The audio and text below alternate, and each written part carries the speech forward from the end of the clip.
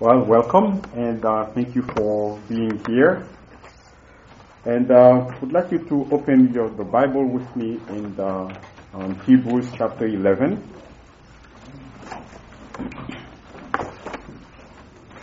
Sure that you have opened your Bible many times since yesterday in the book of Hebrews. So that's where we're going to focus our attention again this morning.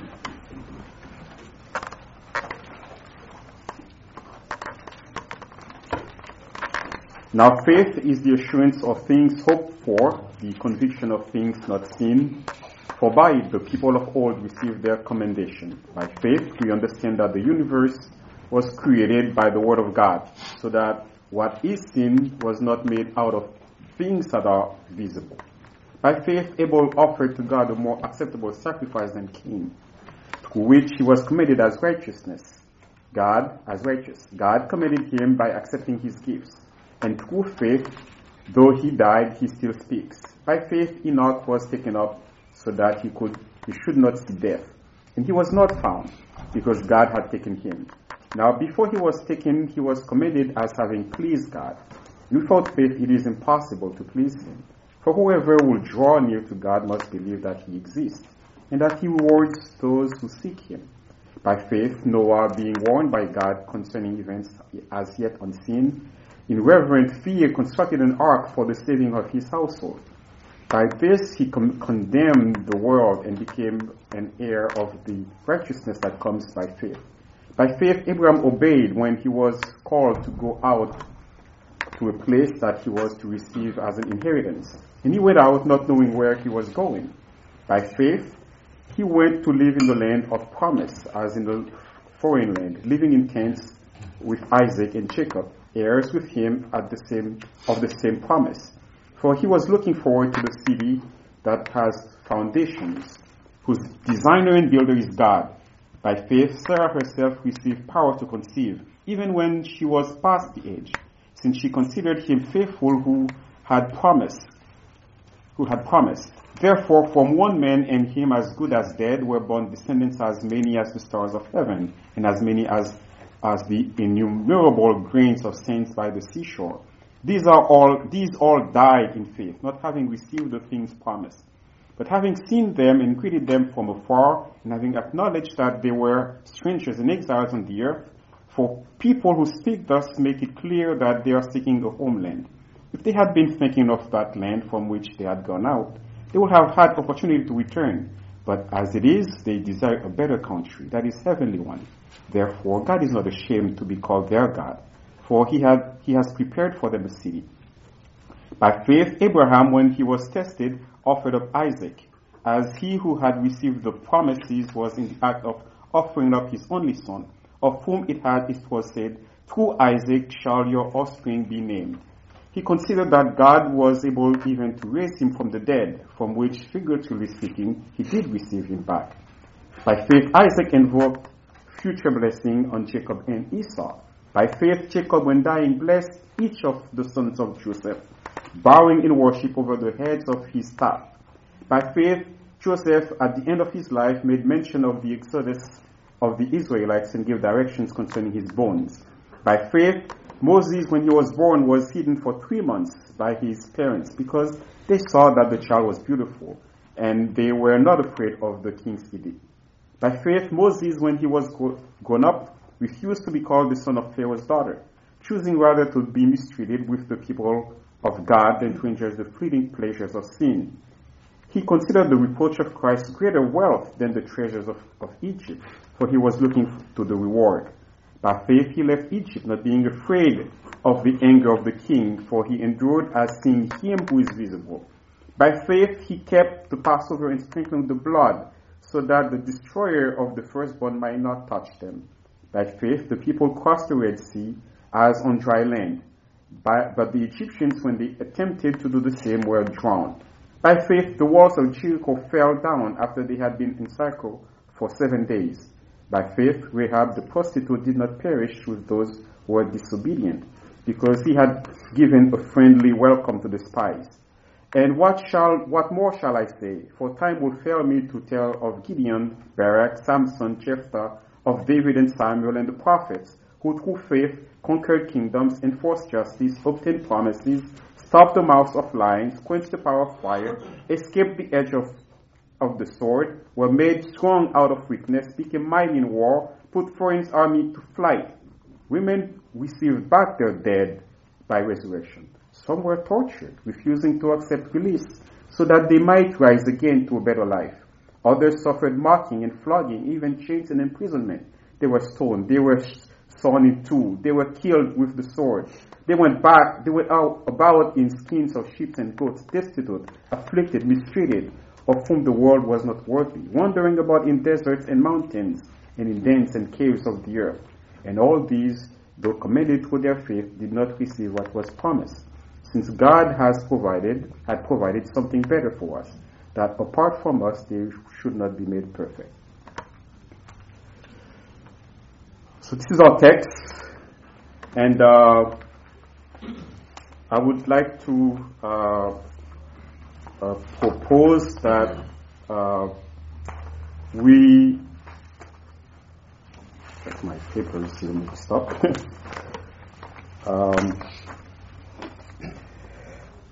That we looked at the historical context of the book, and before we delve into it. So my plan is to really go through the book, look at a little bit of the structure quickly, because the book talks about the what we call the heroes of the faith, and we want to look into what these chapters say about these heroes. And then we're going to pick one of them as an example.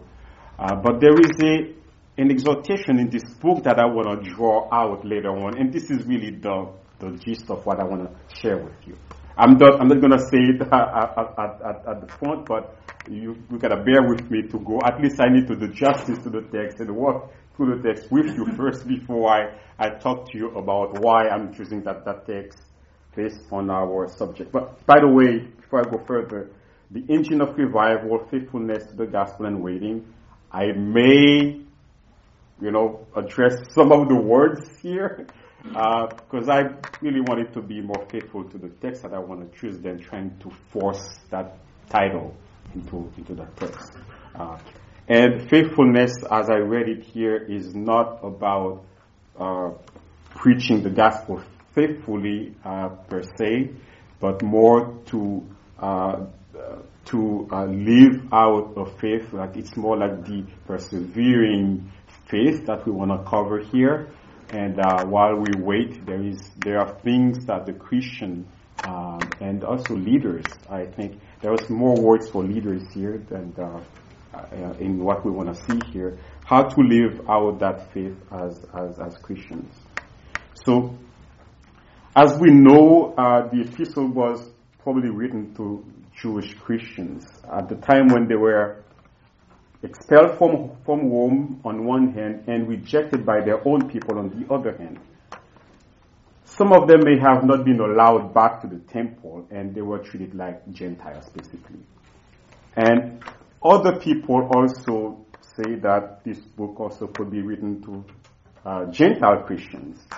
So the way that they see that, the author could really address them because they were attracted by Judaism, so the word also is addressed to them to not go there, to embrace Judaism. So there are two views of how you can read the book, but the point is that the author never said exactly to whom it was written, and we don't even know the name of the author. Some believe it's Apollos, Silas, Paul.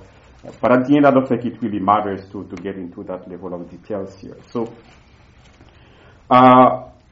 nevertheless, they needed to be reminded that Christ and Christianity were worth their sufferings and loss. So the aim of the apostle is to kind of show that their allegiance to Christ and Christianity is far better than everything they've abandoned, such as their Jewish standings and traditions. He also does that through warnings that there is a danger in abandoning the faith. So that is, not considering Jesus and his work salvation is very, it's critical. it can be deadly, basically. So the way that he went about doing that is that he developed his argument by contrasting Jesus with the prophets, the angels, and Moses and Aaron and the high priest. He also compared the two covenants and, the earthly and spiritual tabernacles and a lot of other things that he did in his argument. And so if you look at the first 10 chapters, 10 and a half chapters, really they address that. They are about presenting Jesus as the better covenant. It's the better priest. It's really the something better than. The chapter 11 and 12 is rather a call to patiently wait for the promises of God. It's the last part of 10, but we start with 11, 12. And chapter 13 for me is really, now while you're waiting, how do you act while waiting, basically. But before we even get into chapter 11, I want to read a few verses that is prior to chapter 11 and after chapter 11. Chapter 6, verse 11, 12 talks about, says that, and we desire each one of you to show the same earnestness, to have the full assurance of hope until the end, so that you may not be sluggish, but imitators of those who through faith and patience inherit the promises. And chapter 10, verse 12 to 13 says, but when Christ had offered for all time a single sacrifice for sins, sat down at the right hand of God, waiting from that time until his enemies should be made a footstool. So again, we see that he's trying to make, he's going to get to his point, but he also mentioned that Christ himself is waiting. Verse 23, let us hold fast the confession of our hope without wavering. Let us continue to hope again because Christ is faithful. And verse 36 said we have to endure, and that you may receive what is promised. And he made reference to Habakkuk, really the quote from Habakkuk, to say the just shall live by faith. But he said before that, in a little while, and the coming one will come. That is also a quote from Habakkuk. So the coming one will come in a little while. And when we look at chapter 12, verse 111, that is right after chapter 11, we know the famous verse, let us run with endurance the race that is set before us, looking to Jesus, the founder and perfecter of our faith. And 12 verse 3 said, consider him who endured from sinners. And 12:7 talks about it is for discipline that we have to endure. So there is a frame of endurance that really put the chapter 11 in between that talks, I'm proposing the following theme, it's a long one, that consider the endurance of the people of old, who through faith pleased and obeyed God and anticipate future blessings. Even though they did not receive what was promised, they live in the hope of the promised reward. Really, the key word to remember here is consider or imitate, or imitate the persevering faith of our forefathers. Because he's warning them not to go back to Judaism, not to leave the faith, and he's saying, okay, now I'm going to help you. After many, many warnings, now I'm going to help you. Look at some people that you already know about. Look at them as an example, and that's really the gist. The aim of chapter 11. So, as I said, I'm going to walk you through the text and identify some characters and events that we need to model after. I'm going to kind of zoom in on one, but I want to argue that I'm going to say that forefront that our endurance to wait for the promises of God is also achieved through the encouragement and testimony of brothers who share our faith from all generations. So we've learned, this week already, yesterday and probably today, if you were with Thomas Schreiner, he talks about that the warnings also are means for God to help us persevere. And what I'm saying here is that the encouragement and of other believers, the testimony of other believers are also means also for us Christians to persevere. So now we've read that faith is the assurance of things hoped for, that is, in the future, the convictions of things not seen, that is, the invisible, the intangible, the present realities of another realm. Faith is a reality, an end product. It's not a process. It's something that presents the reality now. So I kind of break down this chapter in this group of people in 4 big groups. So they're commonly called heroes and heroines of the Bible. So the text is the people of old, referring to the folks in the Old Testament. So the first group is verse 4 to 6. Faith prompted Abel and Enoch to please God. 2 people, Abel and Enoch. Abel died and Enoch did not die. Both pleased God and were commended as righteousness. Both hoped for a reward when they either offer a sacrifice or live a life that pleased God. Abel did not get rewarded immediately after he offered. He died. He offered a sacrifice, then his brother killed him. He was the first dead person of creation, still waiting for that reward. After thousands of years, Abel is still waiting to see why he offered that sacrifice and why he was killed, because he didn't get the reward. Didn't get anything. So, similarly, or conversely, Enoch did not die. He went up. But this text says he's still waiting. So if heaven is the reward, there was no need to point him as someone who is still waiting. But Enoch is also waiting. So, and we read that follow-up, the faith is a necessity. It's a necessity to please God, because without faith you cannot please God. So the other group is Noah, Abraham, and Sarah, who faith prompted them to act upon what they did not see and know. So Noah did not watch the Weather Channel or wait for the first drop of rain before he started to build. And Abraham did not go on a reconnaissance journey or discuss with the best real estate property management or something before he goes to the country before he left Haran. He didn't even know where he was going. God said, I will show you. And he went. It's the same thing for Sarah. She did not wait to see herself pregnant to start believing that God is able to give her power to conceive. They all exercised faith by seeing events that had not happened yet. Yet, they all died in faith, not having received the things promised. So if we pause here a minute and examine that statement in reference to this group, because God promised Noah to build a boat so that he and his family will be saved. God kept that promise. Noah and his family were saved. So it seems that to say that Noah was not satisfied means that Noah was waiting for something else. Not just, I'm the sole survivor and my family on planet Earth. I'm happy, there's nothing else that I should really look for. Well, he understood that his salvation was only temporal. That is, he was just saved from water to earth. There is something else.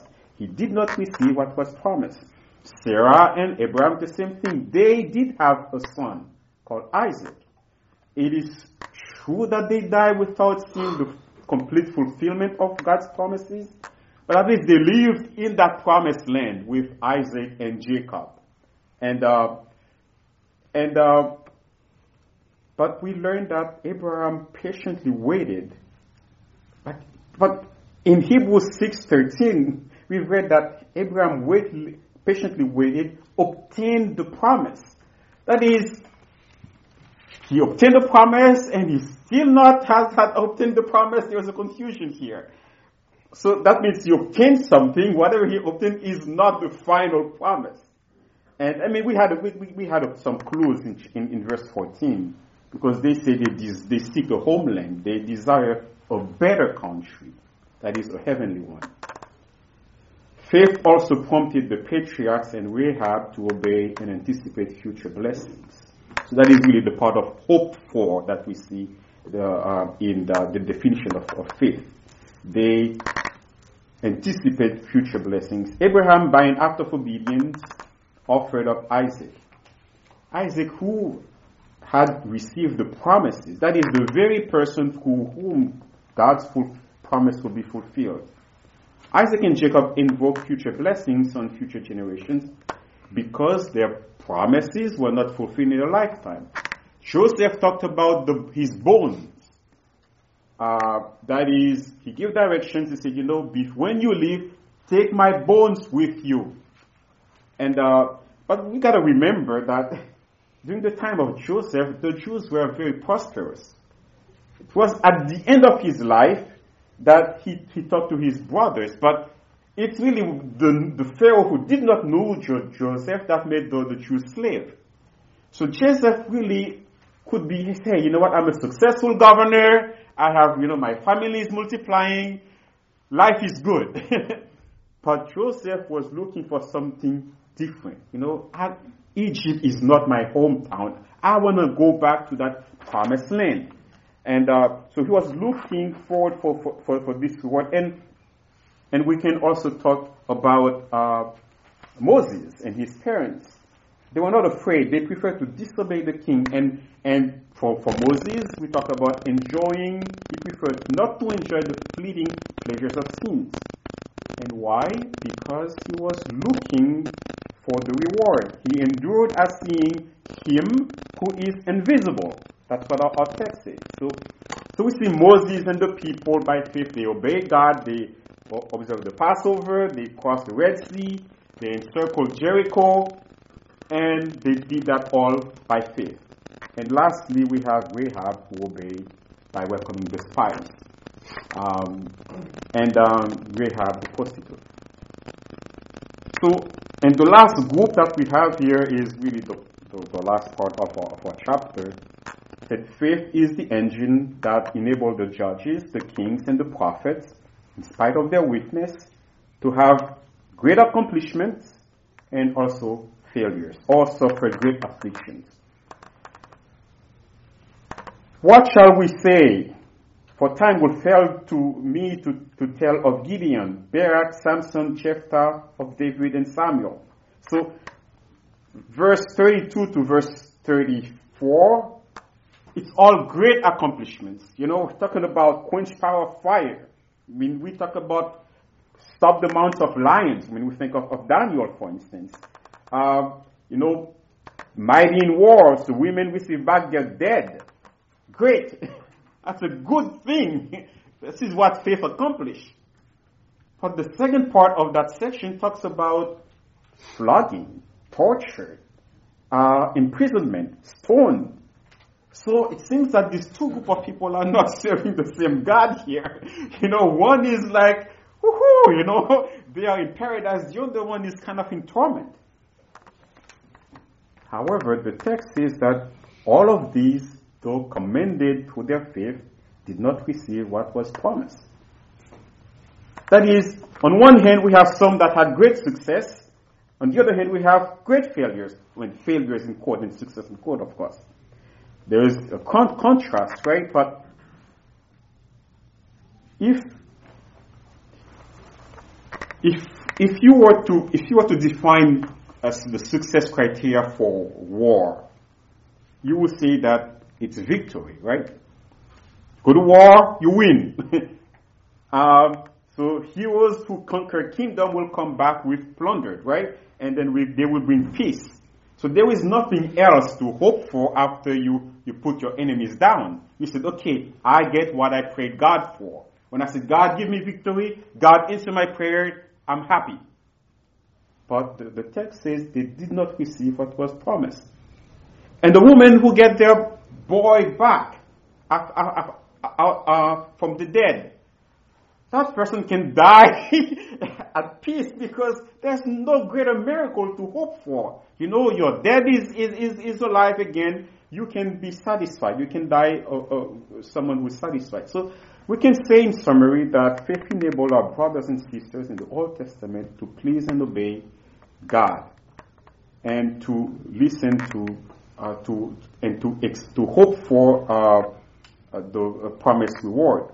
So when you listen to these witnesses, what are they telling us is that we need to wait like them because they did not obtain what they promised, what God promised them. So that is, the patriarchs are waiting, the judges, the kings, the prophets, they're all waiting. And it's been a long, long time. So you're thinking about your prayers that have not been answered. That's been a long time. Guess what? There are people who have been for years have been waiting, and they continue to wait. And that begs the questions, right? So what is that was promised and why it is so important? I mean, it's obviously Jesus, right? I mean, we all here will say, yes, it's Jesus, because Jesus is the fulfillment of the promises of God. Christ is our hope, Paul said in 1 Timothy 1:1. The text itself pointed that out, right? Because in verse 27, we read that by faith he left Egypt, not being afraid of the anger of the king, for he endured as seeing him who is visible. Him, that is Jesus. And chapter 11 ended with a note that these witnesses should not be made perfect. But in chapter 12, verse 2, we read that Jesus is the perfecter of our faith. So that means the one that we were waiting for is Jesus. The one that they were waiting for is Jesus. And yet, in a little while, we read in chapter 10, verse 36, the coming one will come. The coming one, referring to Jesus. So we can even take every single character and event in our text as a type of Christ or the salvation that he provided. Take any person in the text that we just read, or the Red Sea, the flood. It's a type of Christ or the salvation that he provided. So when we read that the blood of Abel still speaks, well, the blood of Jesus speaks a better word. That's what we read in Hebrews 12:24. So Abel is the type of Christ. The flood and the crossing of the Red Sea prefigure our salvation and the judgment of the unbelievers. I mean, if you do biblical theology, if you know how to preach Christ to the Old Testament, it's an easy mapping. I mean, it's not, you don't have to really wrestle, a lot to find that out.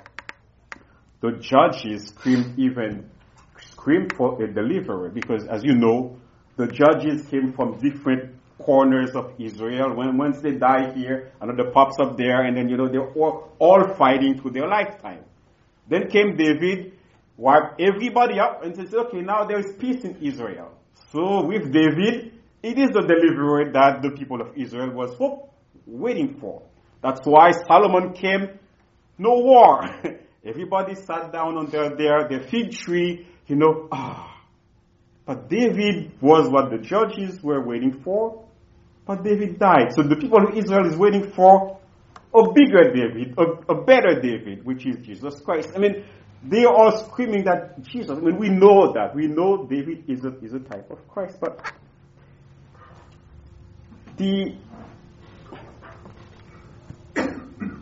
that's not the emphasis of our text here. I don't want to, I want to bring that up, but this text is not about trying to take these people here and try to point to Christ, because the author's aim is different. Because the apostle is calling the Hebrews to consider the endurance of these people here, because they please God and they anticipate future blessings. So even though they did not receive it, the apostle wanted to encourage them, okay, listen, look at these guys. He didn't say look at Jesus. He said look at these guys.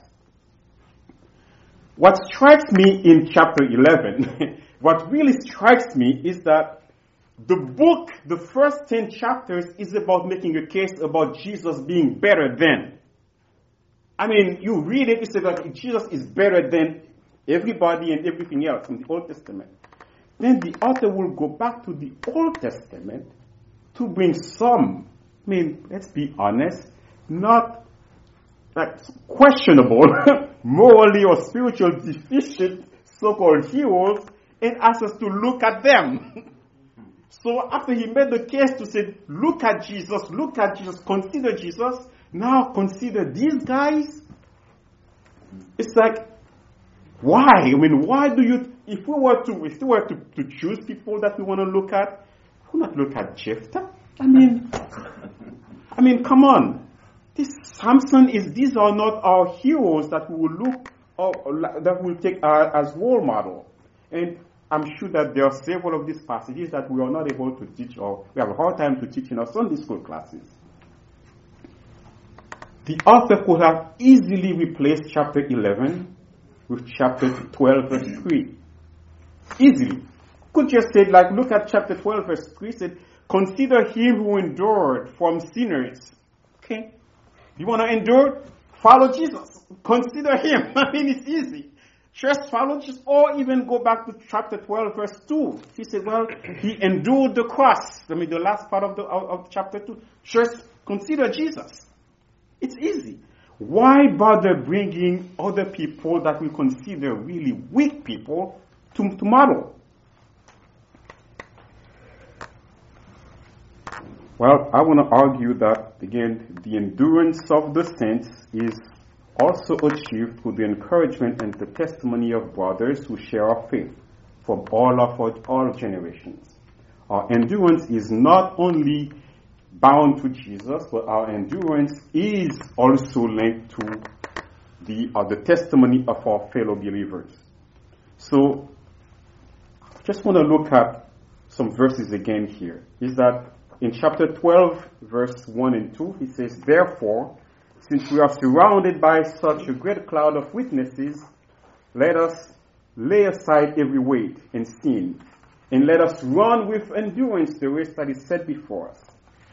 In chapter 12, verse 12 through 13 said, therefore lift your drooping hands and strengthen your weak knees, and make straight paths for your feet, so that what is lame may not be put out or of joint, but rather be healed. This is revival language. It's like, okay, you want to run the race? Come on. Strengthen these hands, knees. You know, I need to just kind of like stand up. You know, it's a pep talk here. You know, like, therefore lift your drooping hands and strengthen your weak knees. But he said that after saying, when you look at these guys, you need to continue to start running the race. So it's important as we're looking in the New Testament, when we find Old Testament, because we are, as biblical theologians, we do well like looking, finding Christ in the Old Testament. We know going from here to there. But in a text like this, what it's telling us is just from the New Testament, go back to the Old Testament and consider these guys on their own, not just like a pointer to Christ, but really looking at their testimony. So I'm gonna take, for instance, Joseph. Let's look at the story of Joseph, but we're gonna do that from several different lenses. That is, we're gonna look at Joseph, just as an example, it's Genesis chapter 37 and 39. 38 is about Judah and Tamar, so there is no reference to Joseph there. So we've learned that if you look at, let's say, I'm just using words here, like house, for instance, like Joseph moving from one house to another. Okay, just Joseph, because if you want to be encouraged, you can take the story of Joseph and be encouraged by that. Okay, that's what the author is saying. Joseph lived by faith. Why? How did he live by faith? Let's take an example here. Joseph moved from his father's house as the beloved son to a pit. From a pit to Potiphar's house. From Potiphar's house to another pit. To prison. Because house and pit is the same word. And prison is the same word as house. So it's from like moving from one place to another.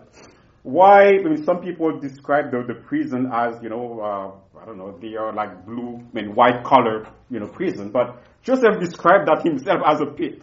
So I would say that he moved from Potiphar's house to a pit. Then if you look at from Joseph's garment's perspective, he used to wear a coat of many colors, and he got stripped from it and ended up using slave clothes. Then he went from a low-class slave to become like the prime minister of garments that reflects his high position, right? He got stripped from his clothes again because Potiphar's whipped out that clothes that was on him.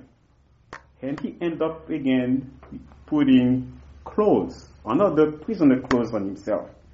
So, and yet there's another lie about Joseph's clothes. His brother that lied about his clothes, Potiphar's wife lied about his clothes again. Let's take hands. Hands symbolize power, right, in our story. So he moved from the hands of his brothers to the hands of the Ishmaelites. I mean, these are all words that you will find in the stories, 37 and 39. Moved from the hands of his brothers to the hands of the Ishmaelites. From the hands of these Ishmaelites to the hands of Potiphar. Because Potiphar put everything under his hand, that is in charge.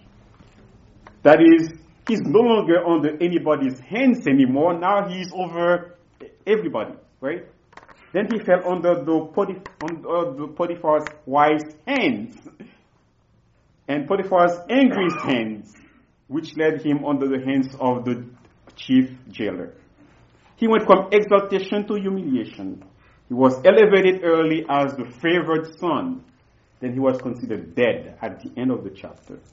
Because being in a pit is really considered dead, basically.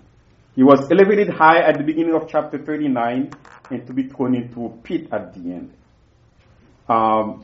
So, we thought if we would look at how he helped others, he went to care for his brothers and they tried to kill him. He served his master well. Then it's just that they throw him into jail after that. So if you look at from people's perspective, the way that people interact with Joseph is that his brother saw a brother to get rid of and to profit from. The Ishmaelites saw Joseph as a slave to profit from. Potiphar saw Joseph as someone to take advantage of and to make him rich. Potiphar's wife saw him as a handsome man who could give her pleasure. And Joseph did not have anybody looking after his own interests. Regardless of the angle that you look at the story, it is tragic. All the odds were against him. He was away from home. He became a slave without the hope of returning home. All he had were 2 dreams. That's all 17 years old, 2 dreams. Nothing else. When these dreams will be realized, had no idea. That's all he had. He's going through all of this, 2 dreams. This is why, and that is why we read that the narrator repeatedly make it clear in that text, chapter 39, that God was with Joseph to help him through many trials. So there was an intensity of about God's presence and God's reference in chapter 39 that we don't see in the previous chapters. Because we read, the Lord was with Joseph and he became a successful man. He was in the house of the Egyptian master. His master saw that the Lord was with him and that the Lord caused all of that. He succeeded in his hands. From the time that he made him overseer, the Lord blessed the Egyptian's house. The blessing of the Lord. It was repeated, the Lord, the Lord. And the Lord was with Joseph, showed him steadfast love and gave him favor. And lastly, the keeper of the prison paid no attention to anything that was in Joseph's charge because the Lord was with him. Whatever he did, the Lord made it succeed. So the narrator wanted to spare us readers today. Spare us the question, where is God? Because if he didn't really put all of these, the Lord's references, we said, why did God let all of these things up? It's just for us. Said, okay, wait. We know that things are really, really bad, but guess what? I am with Joseph. Okay, that's why the Lord is repeated so many times because it's screaming, okay, God, when are you going to fulfill Joseph's dreams? So in intense situations, when God's children are in distress and need a particular kindness, God makes his presence known. While Jacob's love for his beloved son could not protect him, but the steadfast love of God, who controlled all circumstances, sustained Joseph firm in his faith. So Genesis 39 was written for us, too. We can all relate to this story. We can sympathize with Joseph before we get to Jesus. That is, we're going to take this passage here and point that, Jesus is the real Joseph who will bless, all nations, not just Potiphar's house. But before we get there, we can take the time to sympathize, as to be pastoral in the way that we present the gospel. Now, when someone meets with us and talking to us about their situation, we don't say, well, how are you doing? Fine. You said you understand. You don't say, Jesus understands. You hear. I mean, there is a conversation here, You don't point people to Jesus automatically. You hear to sympathize as well. So this is for us to hear. So,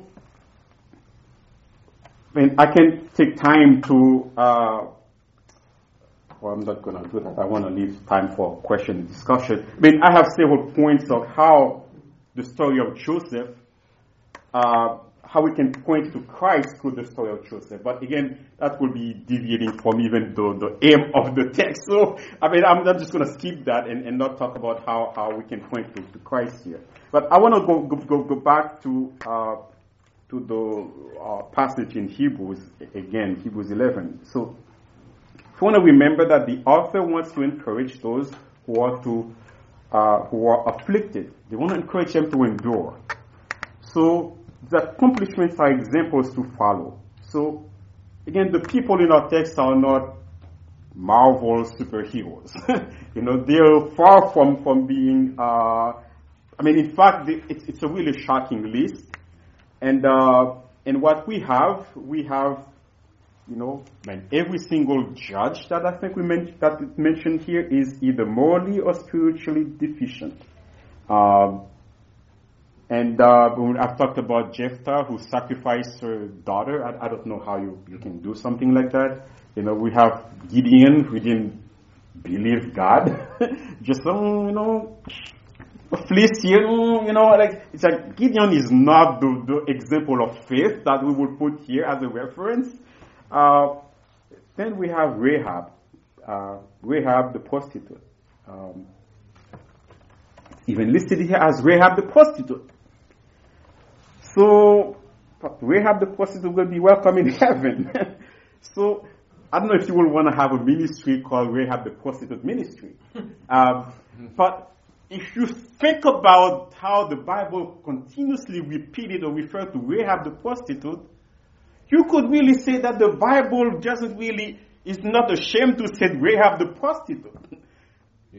It's just claiming, if you want to learn about Rahab the prostitute, well, it's like, how would you want to be remembered through generations that, Rahab the prostitute? That's the ministry of Rahab the prostitute.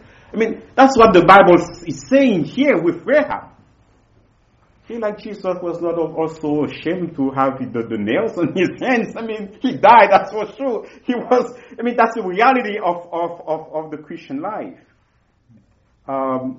But, on the side notes here, if Rahab the prostitute was in one of our churches, well, he would be restricted in doing so many things in our churches today.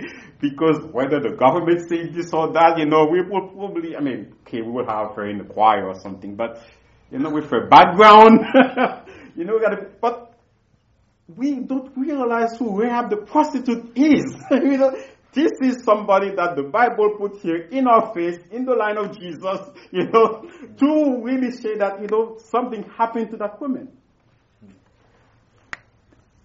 Maybe we need to do ministry by faith. That is, waiting for God's promises to be fulfilled. Like everybody else, including Jesus, who's waiting for his enemies at his footstool. The people of God that we minister to are work in progress. They're not there yet. 1 John 2:3 tells us that, beloved, We are God's children now, and what we will be has not yet appeared. But we know that when he appears, we shall be like him, because we shall see him as he is. And everyone who thus hopes in him purifies himself as he is pure. So the brothers and sisters that are sitting by on the church every day, they are work in progress. We have a tendency of looking for perfection, looking for the best, hoping for heroes who really are successful in ministry, successful in everything we see like the better part of, God's promises. But we don't know. We don't know God's plan. Like, if God can name these people as heroes because of the little faith to doing one thing that God asked them, maybe we should rejoice like the Apostle Paul to say when he wrote to the Thessalonians, when we wrote to the Philippians, to say, I constantly praise God for you, for your faith. 6 weeks, they were like children in the faith. They were not spiritually mature. How long did Paul spend in Thessalonians? We were like 3 weeks into pre-Sabbath, maybe 6 months. They didn't have a theology background. They didn't have any PhD. They didn't have a lot of Sunday school classes. They are like young children. But I rejoice. Why? Because Paul saw what is not visible yet, what needs to be revealed. That is, the people that we call brothers, once we believe in faith that they are Christians, we rejoice. We see who they will be in heaven with Christ and Christ's return. Not who they are. In their sins, the people in your church that is give trouble in trouble, rejoice because they will be transformed one day. But we are people who really do not live with present reality. So our interaction among ourselves, for our frustrations, or things do not happen as fast as we expected, it's based on all of that because we have short vision. The realities are not there yet. If Christ is waiting, we can wait for his return because what we've read is that his promise will be fulfilled. He will make perfect those who come to him. And I want to add this. If you take the First Thessalonians book here, and you see that how Paul, after he taught the Thessalonians, he's eager to go see them, and he could not see them. He did everything that he could. He couldn't see them. But you wonder, why did he bother? Because at the beginning of the chapter, he said, I know that you're elect. I know that you've been chosen by God. That means, hey, I have nothing to do because you're already chosen. Why do I worry about you staying in the faith? But Paul said, I'm going to send Timothy to you. I prefer to stay alone to encourage you in the faith. That is, he knows that the encouragement of the saints is also means for their perseverance. Okay? Jesus saved us, but he's still interceding for us. Where the Father? Why? He saved us. He knows that we're not going to lose our salvation. Why bother? But he's interceding for us. So our responsibility is to do this to the brother, encourage one another in the faith.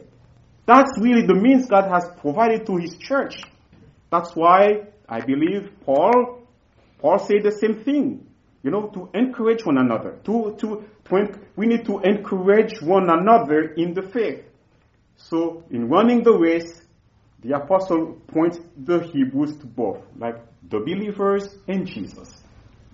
Okay, we're encouraged by both groups, the believers and Jesus. So, I will really encourage you to let us run the race with endurance, stirring up one another to love and good works, while waiting for the return of the Lord and Savior of all saints, our Savior Jesus Christ.